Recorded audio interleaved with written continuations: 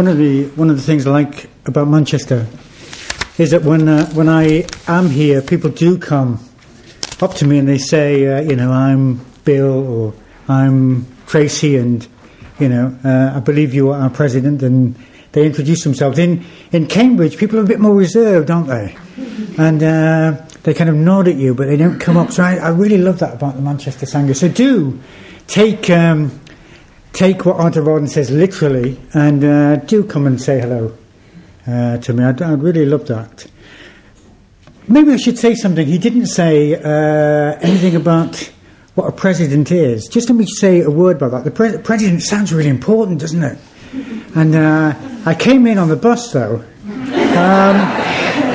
So a president is, in a way, a friend of the centre from outside the centre who takes an interest in the centre. Is a sounding, can be a bit of a sounding board for ideas about the centre. And I've got a very long-standing connection with the Manchester Centre. I love this centre. I've spent a lot of time in this kind of room. I don't think I plastered the ceiling in this room, but I spent a lot of time in this room over the years, and I really love coming back here to Manchester. So do come up to me and tell me who you are, and I'd be really interested to know and know your story, how you came to come to the centre here. I've got a little bit of a tickle in my throat, so I've got a rather large boiled sweet in my mouth, and so I hope this won't be too garbled.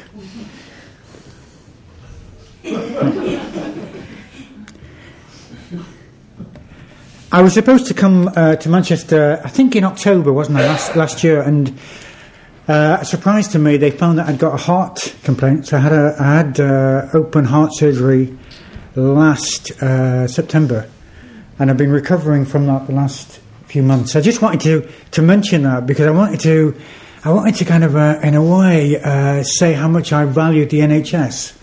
And the nursing I got, the care I got was fantastic. It was really, really fantastic. The food was terrible. Really, it was really terrible, but the care was fantastic. The NHS is something I'm really, really proud of.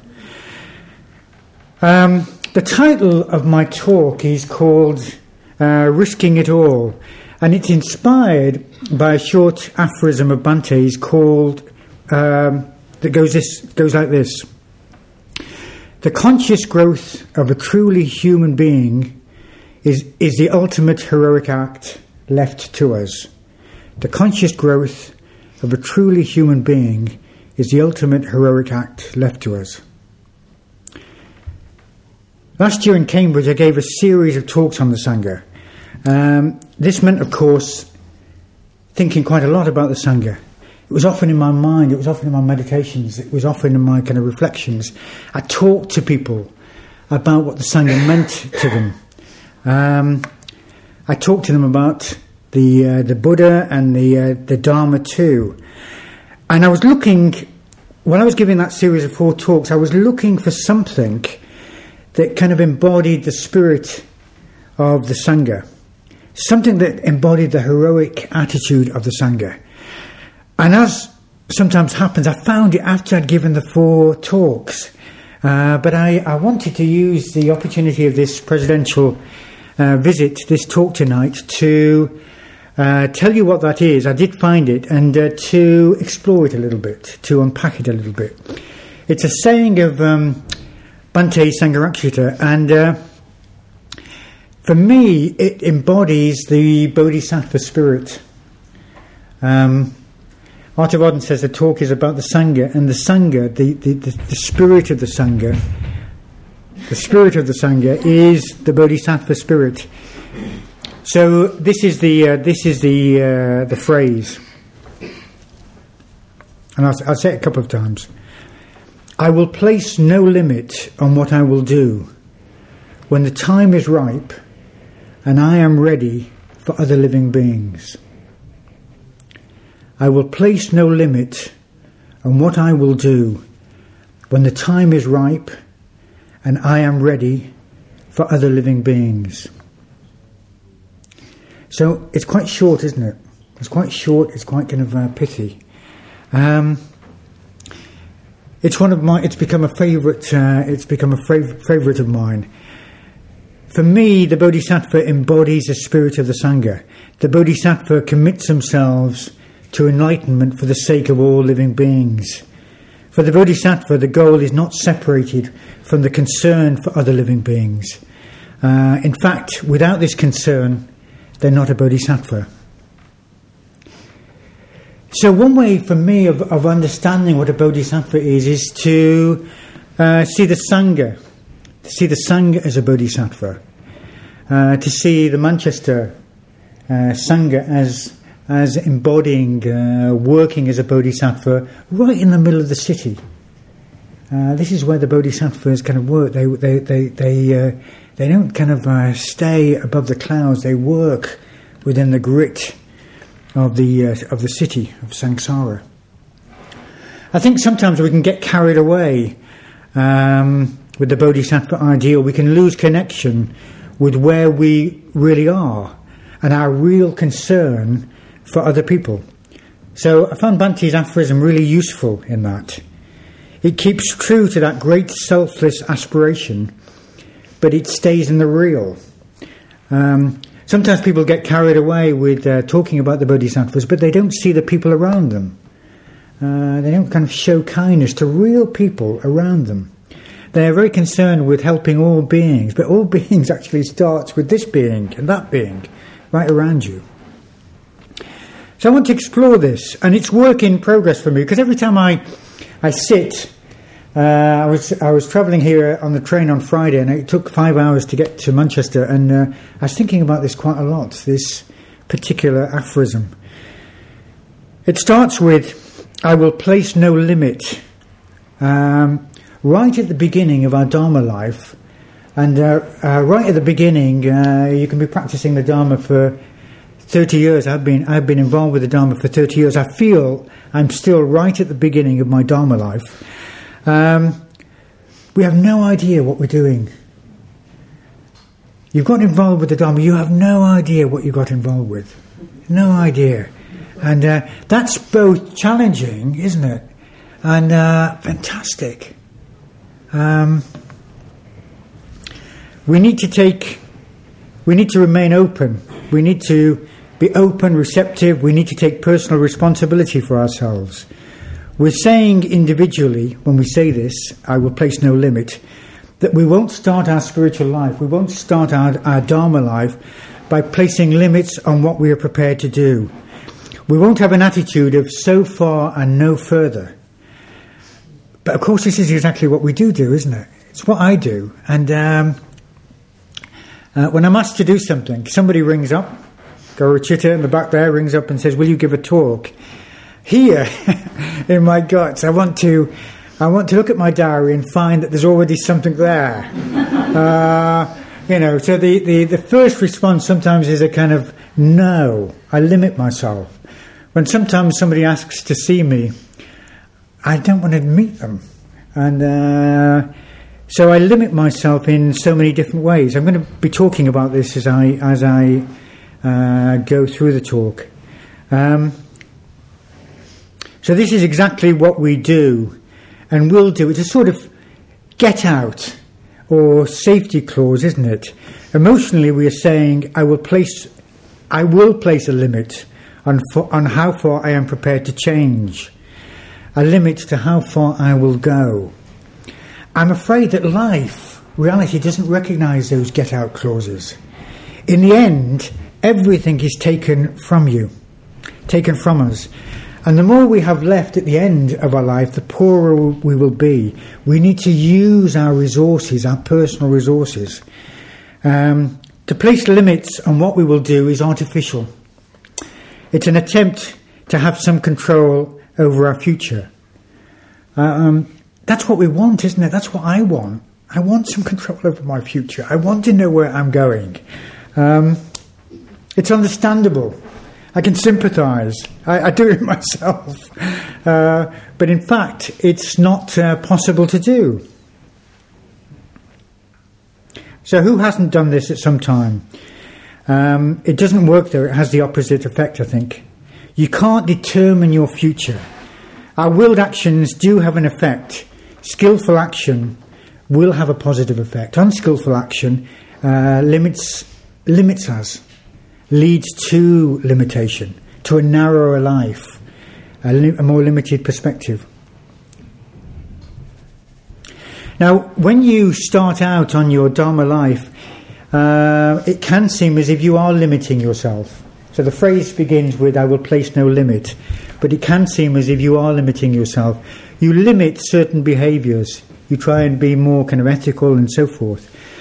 But in a way, what you're doing is you're not limiting yourself. You are freeing yourself from the limitations of, well, selfishness, of egoistic kind of will.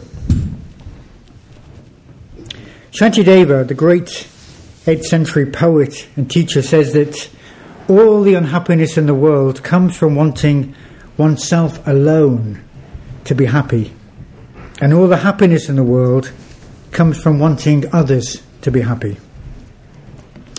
So I think it's a grand thing to say, I will place no limit. That is me. I will place no limit. Don't worry about the metaphysics here. We're making a declaration to ourselves and to the universe. And the universe has a funny way of kind of responding. It's as if life takes us at our word. The limits are off, which might be, in a way, seem quite frightening. But remember, there are no real limits anyway. I suppose death can seem a rather limiting factor. But we don't know. We really don't know. I had an encounter with death quite recently. I had this surgery, as I mentioned, this open heart surgery, and the consultant told me, and they have to tell you this kind of thing now, don't they? He told me that it was fairly kind of routine these days to have this kind of operation, but 10% of people who have the operation don't survive. Yeah. So there's a little gulp. But then I thought, actually, 90% do. 90% of people survive. That seemed quite good. I went with a friend and we discussed the odds. That seemed quite good. But then when we brought it down to, out of 10 patients, 1 patient would die, that didn't seem so good again. It didn't seem like quite such good odds.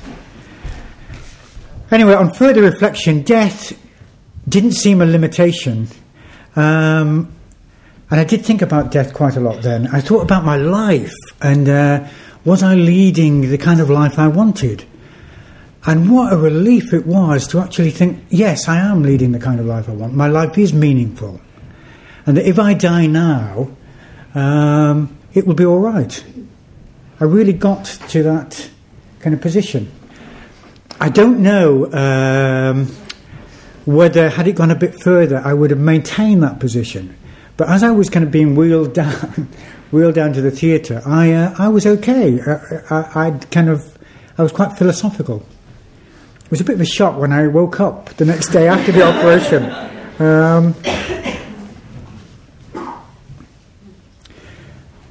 But I think, as I say, it didn't seem kind of a limitation. During that time, I looked around at my friends, I looked around at my life with kind of new eyes. It happens, doesn't it? Sometimes if you're moving away from somewhere, if you're going to move to a new town or a new country, you look around at the familiar things that you took so much for granted and you see them with kind of fresh eyes.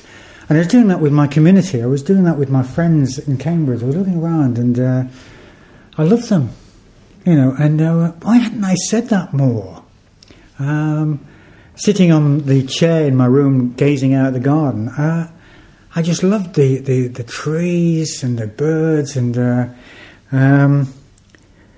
the perspective of death made me really value my life more. It opened up my life. So yes, life and people seemed more precious than they had ever seemed before. The little things of life seemed fuller, more satisfying, even more magical and significant. Getting a deeper sense of the inevitability of my death, the end of my life, had the effect of removing, at least to some extent, the limitations that fear and habit had put on my life. It hasn't lasted. That kind of perspective, that clarity hasn't lasted. It doesn't, does it? The habits kind of pour back in. But I kind of remember that. I remember that kind of quite clearly. It's made a difference to my life. So that when we know we're really going to die, when we kind of accept that, we're no longer flying from it. We're no longer ignoring it or denying it, and we look at others differently. There's an old cliche, isn't there, that you can't take it with you. This is what my dad says to me sometimes. You can't take it with you. And usually people mean material objects or money. Well, when you really know you can't take it with you, those things lose their grip on you, I think. Loosen their grip on you, and you loosen your grip on them. I think more and more of dukkha, the first noble truth, often translated as unsatisfactoriness, as being limitation, when we limit our lives. Life is a mysterious web of conditions, the Buddha said.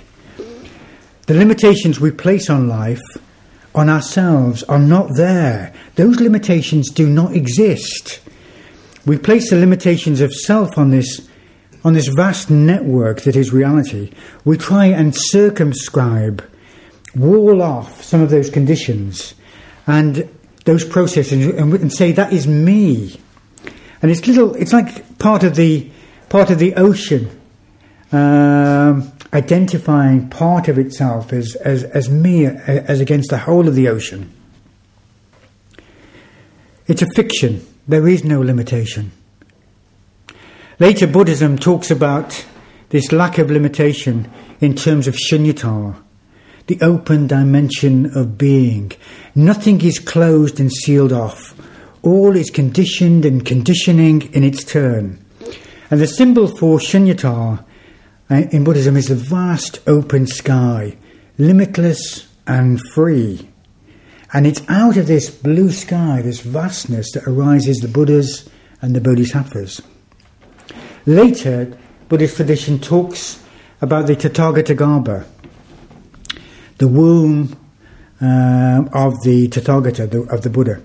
And this teaching tries to communicate that all beings have the potential for enlightenment. One tradition says that we have this potentiality because the Tathagatagarbha within us is actually shunyata, is actually openness, emptiness. We can become Buddhas because we're not fixed, we're not permanent, we're open, we're limitless. Instead of an eternal and unchanging soul within us, we too are shunyata, we too are like that vast, open blue sky. Only ignorance blinds us to this. So to return to Bhante's aphorism, I will place no limit, we can do this because there are no limits. I will place no limit on what I will do. We're saying from our heart that we will do what is needed, whatever that is, that in principle it doesn't matter what that is, we will do it. Now, the phrase is, I will place no limit. Sometimes limits are placed on you. It might be kind of health, for example, it might be age. This is talking about something different in a way. This is talking about an attitude. This is talking about a limitation we place with our mind on our experience, on ourselves.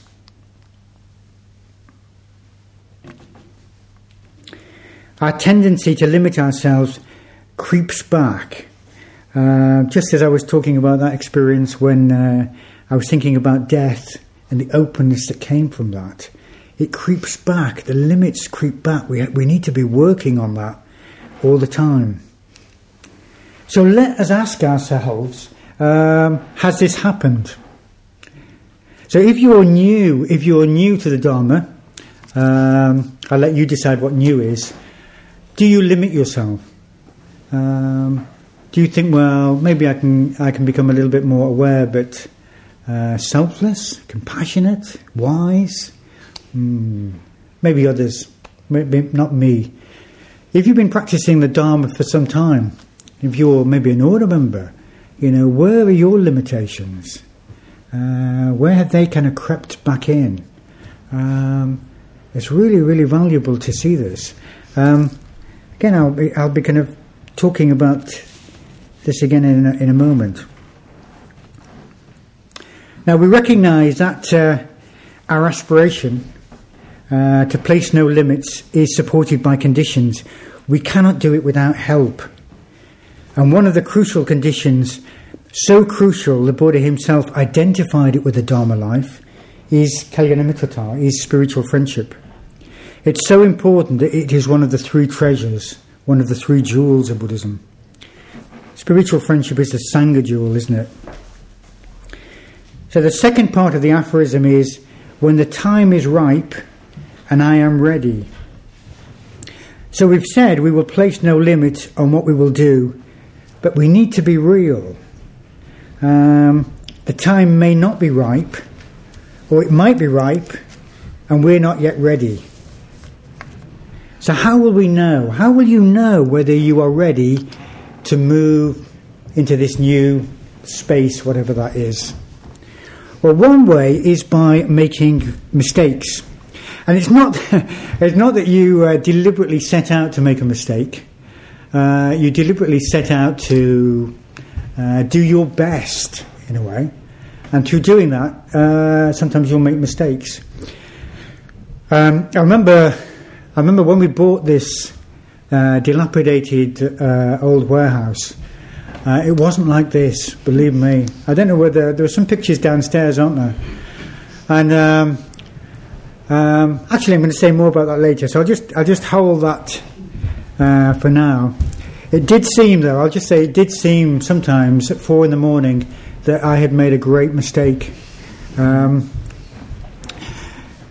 We think we're ready, and we take on some ambitious project or undertaking, and we hit the wall. We make a mess of it. We were not up to it. Some will say, some of our friends will say, some of our enemies will say, we were naive. And perhaps they're right. Although I think naivety is underrated. I think you need an element of naivety in any great project you're going to do. If you know the result before you do it, you're not really going beyond your limitation. It's already the known. And Bhante says somewhere, doesn't he, that you can't commit yourself to the known. You always commit yourself to the unknown. So you need to go into it not kind of knowing. You cannot know when you take something new on what will happen. Not absolutely. If I had known how some projects I've taken on would have been before I took them on, I probably wouldn't have taken them on. If I'd known how hard the building of this Buddhist centre would be, would I have done it? I thought about that sometimes. Would I have done it? We'd all be in Chorlton, which might have been very convenient for some of you living on that side of the city. I don't know. I just perhaps not. Perhaps I wouldn't have taken that on. I mean, we did it as a team. I wasn't single-handedly. I didn't refurbish this building. But would we have taken it on? I think I would actually. I think I would still have done it. So making mistakes is one way of finding out if the time is ripe and we are ready. And you cannot really make much progress without making mistakes. In fact, making mistakes can be a really good way to make progress if we learn from them. I remember, I might have told this story before, but I remember being in Kalimpong. I was at the ITBCI school, Dada Rinpoche school, and the kids there are learning English, so they learn phrases. And there was this phrase written on the blackboard, and it said in English, to make a mistake is not a mistake. To repeat a mistake is a mistake. And I thought that was there's a lot of kind of common sense in that. So they're a good way of learning. If we learn from them. Sometimes the greater humiliation, the greater learning. One area where it is easy to make mistakes is relations with other people. Isn't that true? We so readily think we know them, and yet it's so hard to understand our own self, never mind other people. So I don't know whether you've read any Philip Roth. If you read American Pastoral, this might be familiar to you. I'm going to read a quote from it, which expresses in a way really well maybe our attitude to other people. He says, "You fight your superficiality, your shallowness, so as to try to come at people without unreal expectations, without an overload of bias or hope or arrogance, as untank-like as you can be. No cannon and machine guns and steel plating half a foot thick. You come at them unmenacingly on your own 10 toes, instead of tearing up the turf with your caterpillar treads. Take them on with an open mind, as equals, man to man, as we used to say. And yet you never fail to get them wrong. You might as well have the brain of a tank. You get them wrong before you meet them. While you're anticipating meeting them, you get them wrong while you're with them, and then you go home to tell somebody else about the meeting, and you get them all wrong again. Since the same generally goes for them with you, the whole thing is really a dazzling illusion. The fact remains that getting people right is not what living is all about anyway. It's getting them wrong that is living. Getting them wrong and wrong and wrong, and then, on careful reconsideration, getting them wrong again. That's how we know we're alive. We're wrong. Maybe the best thing would be to forget being right or wrong about people and just go along for the ride. But if you can do that, well, lucky you. So that's Philip Roth's take on communication. I don't know whether you think that's rather cynical, or you think that, no, that's true. I love that quote. Getting them wrong, and then after careful reconsideration, getting them wrong again. Communication is a miracle. I love those lines from Samuel Beckett as well. Ever tried, ever failed, no matter, try again, fail better. When we set out to do something we haven't done before, we risk failure. But what is failure? It's surely not making mistakes. To learn, we need to make mistakes. No, failure, I think, is where we prematurely give up. We lose faith in ourselves. We are imperfect, flawed beings. Perfect people don't need to seek the way or go on a quest. But the important thing is not that we are imperfect, or that we have doubts, or that we might be confused, at least sometimes. The important thing is to take a small step forward, and then another small step forward, and then another. Another important way of knowing if the time is ripe and we are ready is by communication with our spiritual friends, bearing in mind the mistakes, the misunderstandings that can happen. There's an example from the time of the Buddha where the young disciple Meghiya, you might know the story, wanted to go off to a mango grove to meditate that he discovered whilst out on his begging round. These were the perfect conditions, Meghiya thought, and the only thing standing in the way of the perfect conditions was the Buddha. So he pays lip service to talking to his spiritual friends by asking the Buddha if he can go, but he's not really asking. He's telling the Buddha.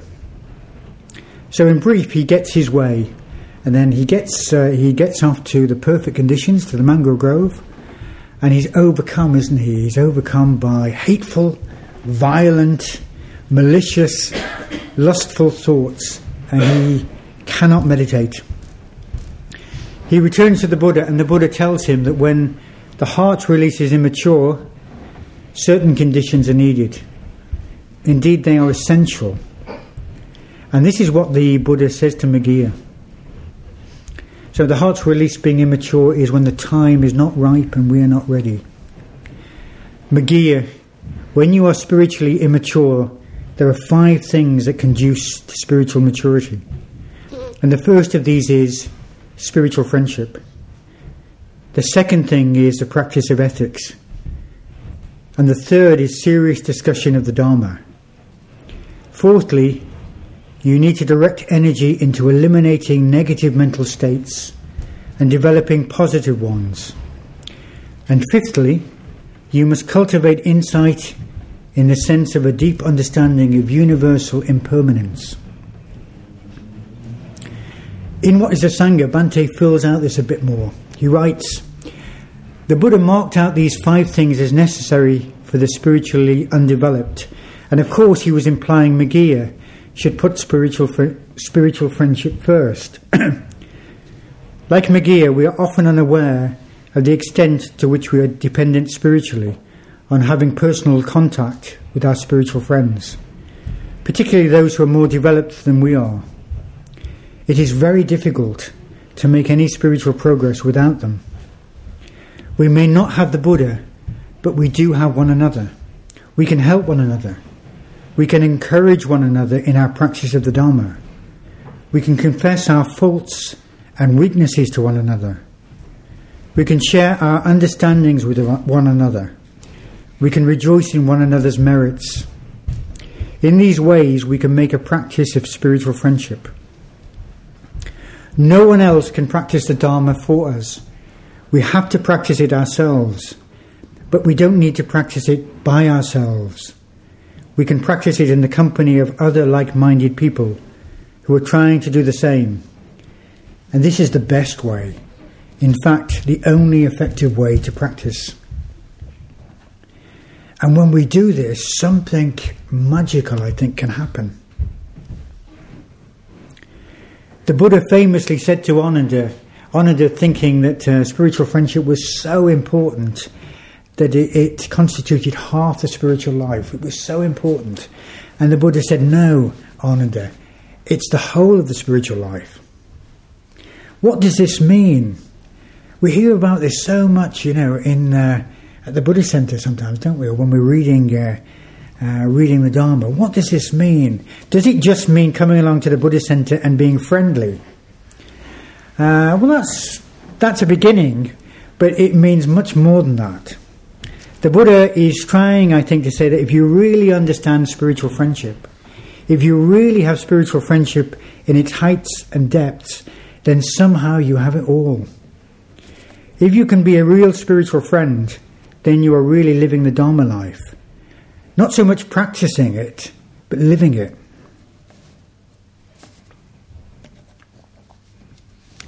Bhante goes on to write about this. He says, the intimate connection between spiritual friendship and spiritual life starts to come into focus. Spiritual friendship is a training in unselfishness, in egolessness. You share everything with your friend or friends. You speak to them kindly and affectionately, and show concern for their welfare, especially their spiritual welfare. But I just wanted to underline, and their practical welfare too. You treat them in the same way you treat yourself. That is, you treat them as being equal with yourself. You relate to them with an attitude of metta, not according to where the power between you lies. Of course, this is very difficult. It goes against the grain, because we are naturally selfish. The development of spiritual friendship is very difficult. Leading the spiritual life is very difficult. Being a Buddhist, a real Buddhist, is very difficult. We need help. And we can get that help not only from our teachers, but also from one another. And I think this is so true. I remember coming to my first Buddhism class at the Bristol. It wasn't even the Bristol Buddhist Centre. It was a Catholic chaplaincy, and the order member giving the class, I didn't take to him at all, and it was one of the team, one of the friends or the mixers on the team that kind of pulled me aboard, went out to me, remembered my name the next week. That had quite an effect on me, that I wasn't just a punter. Sometimes we call people that, don't we? I was a person, with a name. And I think it's really worth remembering that. If you're dropping classes or you're supporting classes, that the person there, what have they overcome to come there? Sometimes people tell me in Cambridge that they have meant to come to the centre many times.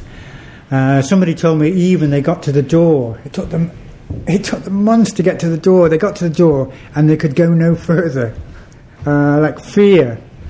And this is quite a confident person, but a sort of fear drove them back. And it was a long time before they managed to get through the door. So there are people, they're coming in first night of a Buddhism course. We don't know what stories they're coming from. You going out to them, you just saying, hello to them, making them feel kind of welcome, can have a really powerful effect, I think. So a root condition of spiritual friendship is communication. The heart's release is immature. I've said this already, haven't I? Is another way of saying that the time is not ripe and we are not ready. So your more experienced spiritual friends are important. You can learn from them. You can learn from their mistakes too. So I think we should be talking, if we're more experienced, we should be talking about our mistakes as well as our triumphs with people. Sometimes I've learnt more from a spiritual friend, a more experienced spiritual friend, talking about the mistakes that they've made rather than the triumphs that they've kind of accomplished. Your peer friends, I think your peer friends are very, very important too. For me, they were kind of crucial. I couldn't have done it without this support. And my friends in the Sangha have been a great boon to me all my Dharma life, I think. Their example with its struggles and successes and failures has helped me more than I can say. It's helped me to persevere.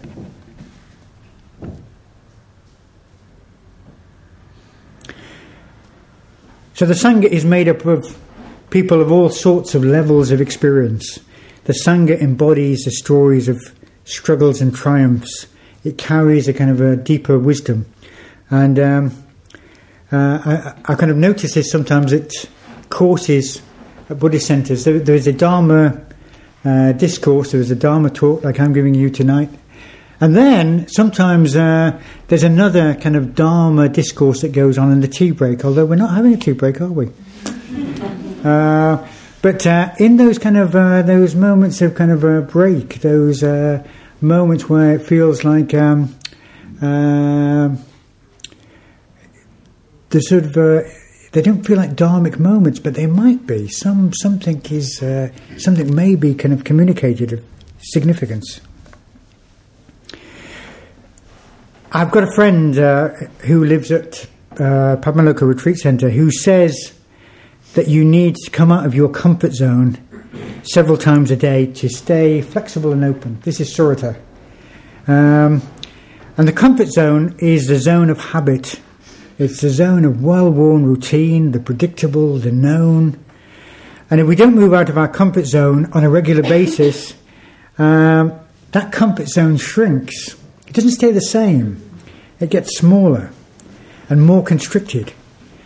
We need a certain amount of healthy stress in our lives to keep alive and alert. That might seem quite odd saying that at a Buddhist centre, because sometimes people come here because they're stressed and they need to kind of relax, they need to de-stress. Well, you can certainly have too much stress in your life. We all know that. But you need also a healthy kind of calling out of your energies. I think without that kind of challenge, our our superb human resourcefulness becomes blunted. We've evolved as human beings out of those challenges. Why is it that we feel so comfortable in our routines and habits? What are the benefits of breaking out of our comfort zone? And how do you do it? Modern life is or can be stressful. Our comfort zone is a space where our activities and behaviours follow a routine and pattern that seem to minimise stress and risk. It allows us to feel secure, to have some sense of control. Some psychologists say that a state of relative comfort creates a steady level of performance. But in order to maximise performance, they say, we need a state of relative anxiety, a space where our stress levels are slightly higher than normal. And they call this space optimal anxiety. It's just outside our comfort zone. Too much anxiety and you become stressed out.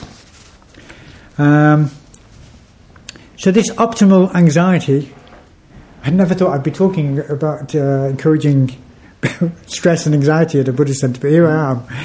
To call it that might be familiar to you. When you've taken on a challenge that really pushes you, you really engage with, it can turn up amazing results actually. You can accomplish far more than you think you were capable of. And it can encourage a feeling of wanting to carry on. You want to stretch your new muscles further, so to speak. You feel resourceful and creative. We can take on challenges that we're not ready for. And if we do that, we push ourselves way beyond our limits, it has two effects, I think. Firstly, we will probably fail to do whatever it is we are attempting to do. And secondly, it may discourage us from taking on things in the future. It's our natural tendency to return to the comfort zone. And taking on too much encourages us to stay there. Because failure encourages a kind of lack of endeavour. But we are living things. And our nature is also to want to grow. If we are not sure, in Bante's phrase, that we are ready or the time is ripe, well, we can ask our friends. We can ask our friends for their opinion. But the attitude of, in principle, putting no limit on what you are prepared to do is one that will encourage you to keep moving beyond the comfort zone and therefore to keep growing. I should add at this point that we also need time to rest, to recuperate, to dream, to reflect, and it's necessary to make the space and time for this too. It can also be the space where we process the benefits we get from our activity. In meditation, for example, we need time where we are active, and we also need time when we just sit and we absorb the benefits of our activity. There should be that kind of pulse, activity and kind of rest, activity and absorption. Sometimes in meditation, if it's just activity, you're just always active in meditation, you never allow yourself to experience the fruits of your meditation.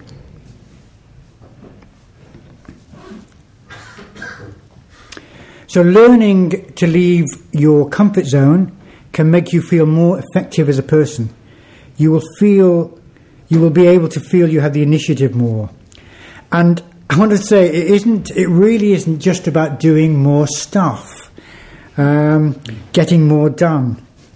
To those of you whose lives already seem too full, it may not be very appealing, what I'm suggesting.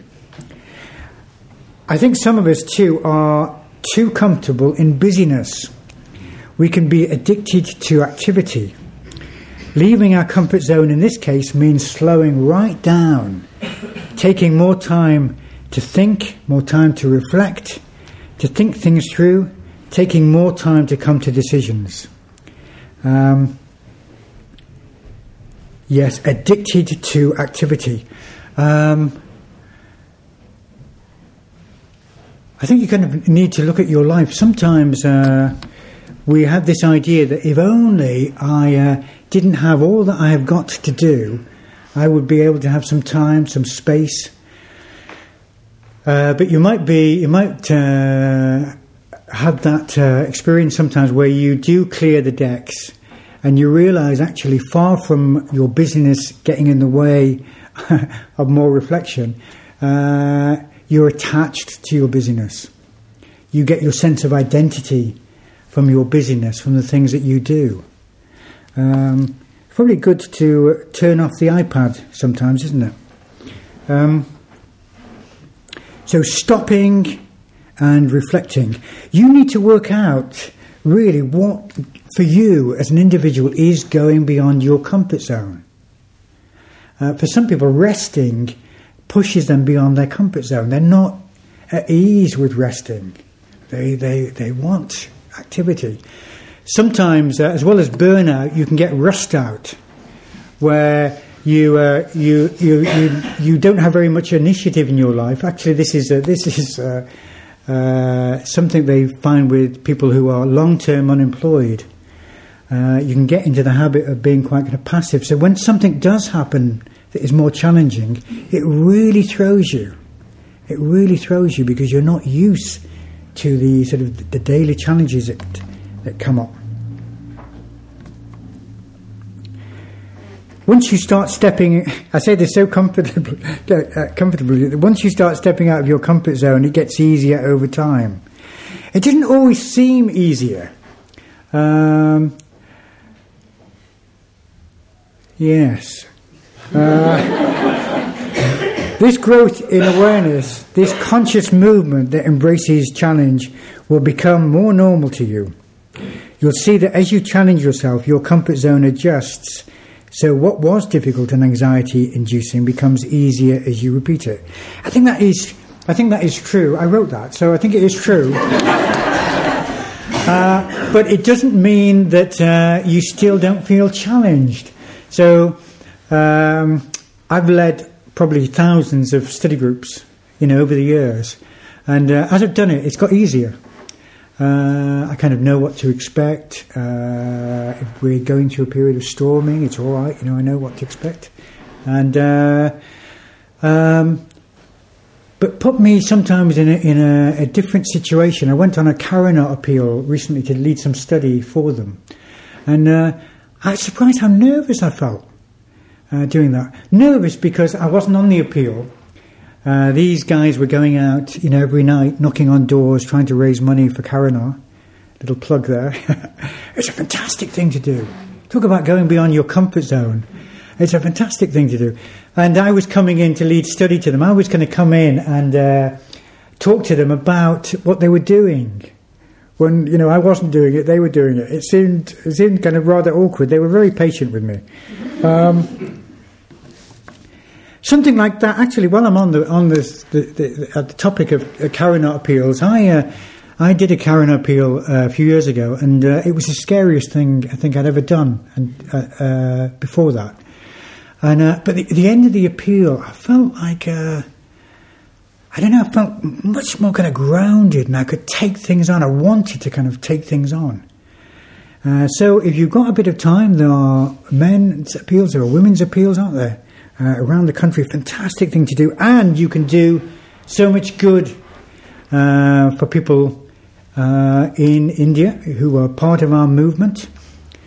A fantastic thing to do, and a great way of developing new friendships on the appeal. And it's good. It's good sometimes to turn to what kind of frightens us.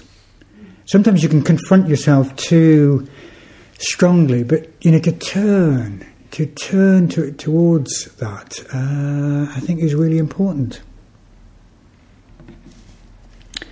You can hear endless Dharma talks, come to all sorts of retreats and study seminars, and these are important. It's important to come and hear talks like this that I'm giving tonight. But you learn best, I think, when you put it into action, when you have to do this because you committed yourself to it. I learn best when I simply have to learn. I'm a really lazy person, so I wouldn't have thought about Sangha to the extent that I have unless I had to. That's a terrible admission, isn't it? But it's kind of true. Ratna Gosha, who's the chair of Cambridge, asked me to give 6 talks originally on the Sangha. 6 talks on the Sangha. I said, 4. And actually, I think I might have said 3, and he said 5, and we got down to 4. And it made me sit down. The fear of having nothing to say the first night made me sit down and think about Sangha. So if you're lazy like me, you need to commit to something that you will have to do. If you're not lazy like me, you will have committed yourself anyway. We are probably much more resourceful than we think. We are. I've seen this. But that creativity, that resourcefulness may have to be called forth by challenge. When we have to solve a difficulty, we really learn, don't we? Puzzling something out is really, really good for us, I think. Working something out. Just going back to this place for a moment, I hope you don't mind me reminiscing like this about the Buddhist Centre.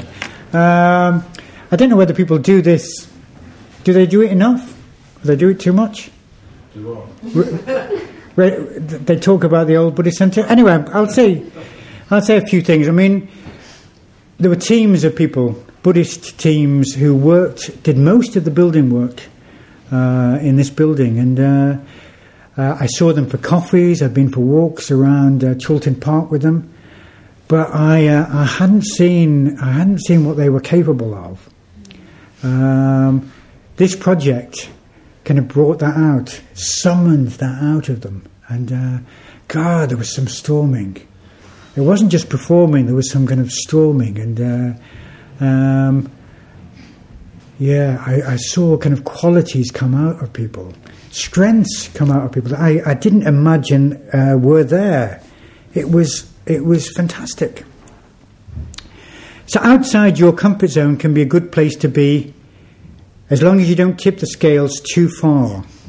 Everyone's comfort zone is different, and what may expand your horizons may paralyze someone else. So getting stressed out is not spiritually or psychologically of benefit. I'll say that again in case you think I am suggesting that. Getting stressed out is not spiritually or psychologically of benefit. I'm not talking about getting stressed out. I'm talking about stepping outside our comfort zone. Do it in small steps. It takes courage to break out of your comfort zone. And you get the same benefits whether you go in with both feet as you do if you start slow. So don't be afraid to start slow. And there are lots of different ways to stretch your personal boundaries. Some really good questions to ask yourself, and I asked myself these questions when I was writing this, was when I'm looking at my comfort zone, what am I seeking? Where do I seek comfort? So ask yourself that, where do you seek comfort? There are these little tablet things, aren't there? These kind of iPads and Samsung. They are so comforting, aren't they? There's loads on there to comfort every little vice and virtue. And what scares you? You know, what is the thing you'd least like to be asked to do? What do you avoid? What do you avoid? Let me make a little confession. Oh God, it's going to be filmed, isn't it? I noticed this, and I've got Ivan here who works, at Windhorse with me. I don't know whether he's ever done this, but in the warehouse is huge, and it's full of racking, and it's got kind of aisles where the items, the pick items are stored. And sometimes if I'm having difficulty with someone, I'm walking up the aisle and I can see them coming, I go up the other aisle. And, it's not I think about it, I just kind of do it. And so I avoid possible confrontation. It's pathetic, isn't it? But that's what happens, And so what do you avoid? Are you expending more energy avoiding this thing than it would take to solve it, than it would take to turn towards it? You've got something you need to talk to somebody about. and you think about it, and you avoid phoning them. You think about phoning them, but you avoid phoning them, and you avoid meeting them. It's exhausting. Face it. Are you listening, Alter Priya? Face it. So do you take risks? And what are the risks you've taken in your life so far? When was the last time you took a real risk? And it seems to me there's a world of difference between pursuing excitement. Some people get involved in risky sports or things like that, and real risk taking. When you take a real risk, you're not after a temporary buzz, a break from the tedium of your life. You're stepping into no man's land, the unexplored, the unknown. By pushing into the unknown, you find out about yourself. You find out about life too. It's only really about committing yourself to the unknown that you find out who you are. We're kind of a mystery to ourselves, I think. What would you risk everything for? And what would you risk? And what would risking it all mean to you? Would you be prepared to give your life for something you really believed in? Or someone you really loved? Now talk about going beyond the comfort zone. There's a guy in my Mitra group who gave his kidney up to someone. And you can do this now. The law has been changed, so you can give your kidney to someone you're not related to. And he was so... the Dharma had such an effect on him. He felt he could help somebody. He could help change somebody's life. And that's what he did. It's remarkable. Soon after getting ordained, I moved to Manchester. For me, that was a risk. That was a kind of new challenge. I didn't have friends here at the time. I remember the first night I arrived in Manchester from Bristol, and I'm thinking, why did I come? I feel so lonely, and I knew that if I stayed, I would develop friends, and that's what happened to me. I developed strong friendship here. But that first night was so painful, and I couldn't talk to anybody about it because they didn't know me. They couldn't read me. But that risk-taking, that change, in the long term had such an effect on my life, such a transforming effect on my life, coming to Manchester, being involved here with the Sangha.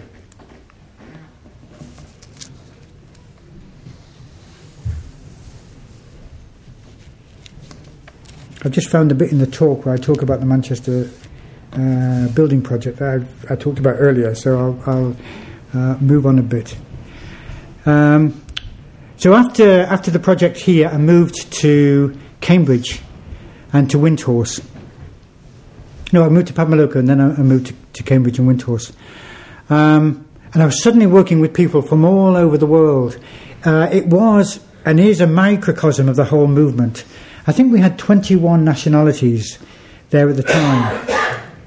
Some of these people, like Ivan actually, some of these people had left everything to work at Windhorse. They'd crossed the ocean to come to England, different language, different culture, all these strange, reserved English people, and snow, cold, dark. One of the young Mexicans who's come across said, "It is so cold. It is so cold here." I said, "It's going to get colder." So they've left their families, their friends, their culture, to immerse themselves in the context that is Windhorse, to live and to work within the Sangha. And I love that feeling of internationality most of the time. Sometimes a clash of cultures and values, it's infuriating. But most of the time it works really well. Now Windhorse has been going for 30 years, and it's our biggest and most successful team-based right livelihood business. We've made millions of pounds to give away both to projects within the movement and social projects outside the movement. Some of those social projects not connected at all with Buddhism. They're to help the communities around our suppliers. Over the last few years, we've been struggling. You may have heard about this. The credit crunch in 2008, you remember that? That hit us really hard. And some of our competitors went under. I had to close. And I really felt for them, actually. When you hear these statistics, on the news, there are people behind these statistics, people and family and children, and it's kind of important to remember that. Shopping habits have changed over the last few years. Who doesn't go on to Amazon? Who doesn't kind of Google when they're shopping these days? Sometimes, another confession, sometimes I go into a shop to see something and then I'll buy it cheaper online. Mea culpa. And a lot of people are doing that. And a couple of weeks ago, actually it's more now, isn't it? 3 weeks ago, we were told, we had a meeting of the managers of the shops and the business. We had a meeting and we were told that the business was going to close. After 30 years, Windhorse was going to close. And it was not a surprise, I don't think, was it? But it was a shock. And there's been so much sadness around since then. Not so much for me about gifts. I didn't always like selling gifts, but about relationships, working relationships. I've worked with my team for years. We know one another. We worked. We've struggled with one another. We've had wonderful times together, and that is coming to an end. We want to close the business cleanly and ethically. We want to ensure that our suppliers are paid. We want to ensure that our workers are helped in the next stage of their working lives. It's a very sad thing, and it feels particularly sad, I think, when I see opportunities closing. The opportunity for those who can come at the moment from abroad, from Mexico, for example, and get a very complete and deep sense of Sangha, deep sense of a dharmic lifestyle. Over the years, hundreds of people have worked and lived with us. Hundreds have been helped to get ordained into the order. And that is kind of finishing. And we risked a great deal to do that. And it's one of those things you can think, well, was it worth it? Because it's closing. But it was worth it. It was worth it. At the moment, we feel, I think, quite a lot of sadness about that. In time, I want us to kind of rejoice in what has been accomplished in those years, and appeal from my heart, for people to think about team-based right livelihood, to think about kind of exploring that. It's so important.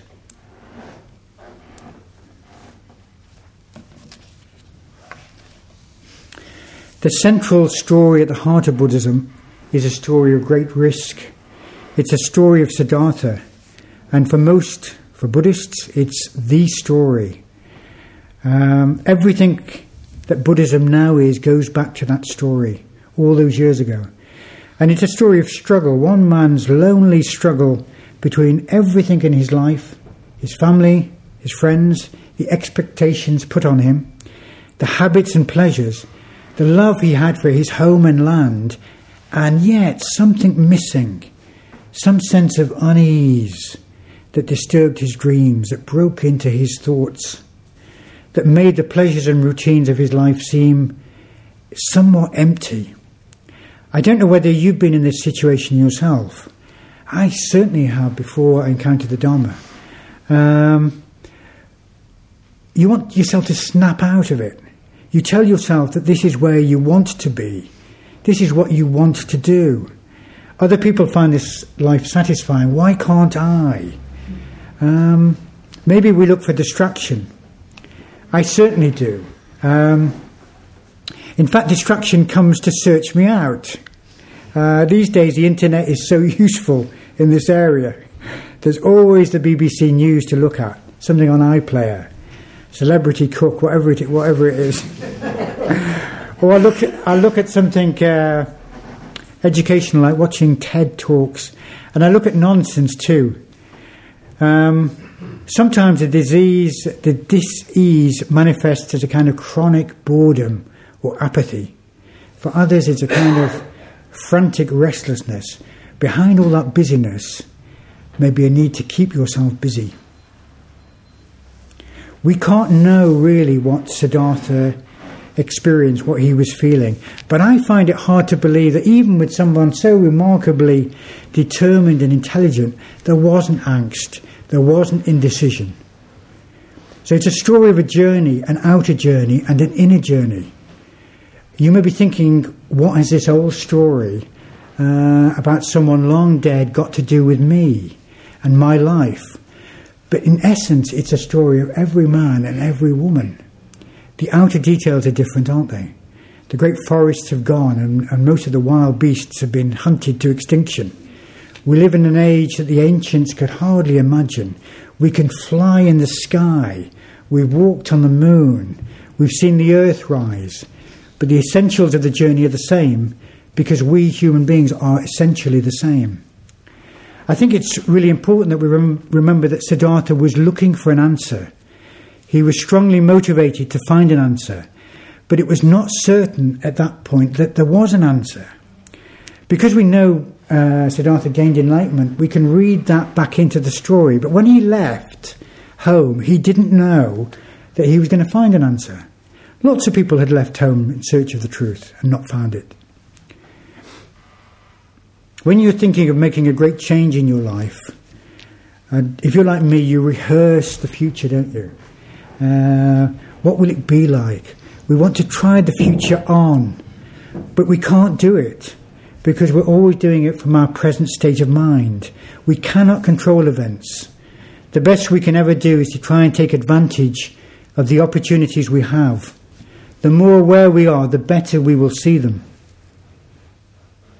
So we need a context, and a context that allows us to grow and develop in awareness and responsiveness to others. We need a community based on spiritual friendship that is open to the experience of others, that allows them to participate in its creation, a community that allows other kindred spirits to join us. This is Sangha. A context means that we will be supported in our efforts and be able to support others too. But it needs to be a context that allows us to breathe, to grow, and one that encourages that for all. We need to be able to discuss and debate, to question and to experiment, but to do that in connection, staying in relationship with others. This is Sangha. It needs to be a context that encourages deepening, encourages the individual to grow ultimately beyond the limits of separate selfhood, and with it, the limits of selfishness and self-centeredness, to the freedom that comes when you step beyond self. This is Sangha. If this happens, a new consciousness is possible. What Bhante has called the third order of consciousness. There is group consciousness. Then there is a self-aware individual consciousness. And then there is a kind of awareness that can emerge when a number of individuals come together to practice the Dharma. It doesn't always happen. Something can begin to emerge when you have a number of individuals dedicated to a greater meaning. That meaning imbued with clarity and loving kindness. Something is drawn out of us without any loss of self-awareness. A consciousness of something greater than the sum of the parts. Perhaps it is impossible to define, but it is nevertheless tangible. I've experienced it myself at some large order gatherings. Perhaps it's a forerunner of some other way of being and relating. When we leave ego clinging behind, even temporarily, even to some degree, when a number of us does that, something else emerges that motivates us, which is not just egoic will. In the Buddhist tradition, this is perhaps connected with the bodhicitta, the will to enlightenment for the sake of all beings. That will that motivates but is selfless and other-centered. When this is Sangha, then Sangha is the Bodhisattva. This is when the Sangha becomes Avalokiteshvara. So we start, I'm just going to finish with this. So we start with an aspiration. And aspirations have power. They really have power. They echo out into the universe. And there is a response somewhere, somehow. Our aspirations made for the benefit of others especially awaken something within us, especially when they're for the benefit of others. We make our aspiration with as much of us as we can. We aspire that I will place no limit on what I will do when the time is ripe and I am ready for other living beings. I will place no limit on what I will do when the time is ripe and I am ready for other living beings.